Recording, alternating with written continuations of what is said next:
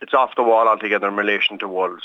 That won't happen. We're a small island nation and we don't have the landscape or the mountains or the wasteland at the moment. But if a Green Party was in power long enough, that could happen, because the ambition of government and the Green Party and that is to plant 8,000 hectares per annum. Well, we know that has fallen on its knees, and in no small part because of a group that I'm involved with and other groups throughout the country, Save Leitrim.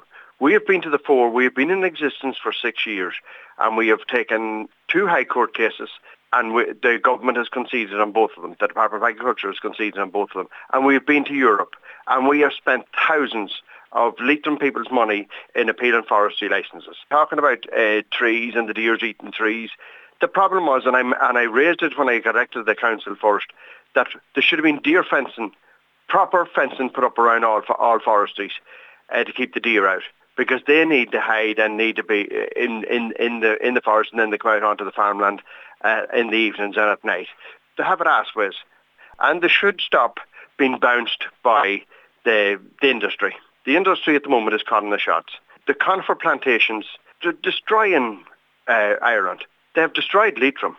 32,000 hectares, which is over 70,000 acres, has been planted in conifers.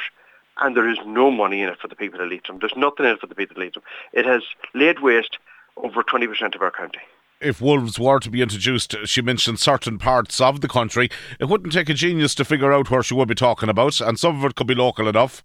Well, that won't happen. That's all pie in the sky. But I often wonder, are these people on a different planet altogether? In 2019, it was stated by the government at the time that we were in a biodiversity and climate crisis. They've been growing conifers in Leitrim long before that, and it was never let anyone ever think there was anything to do with biodiversity or climate. It was to do about return on investment.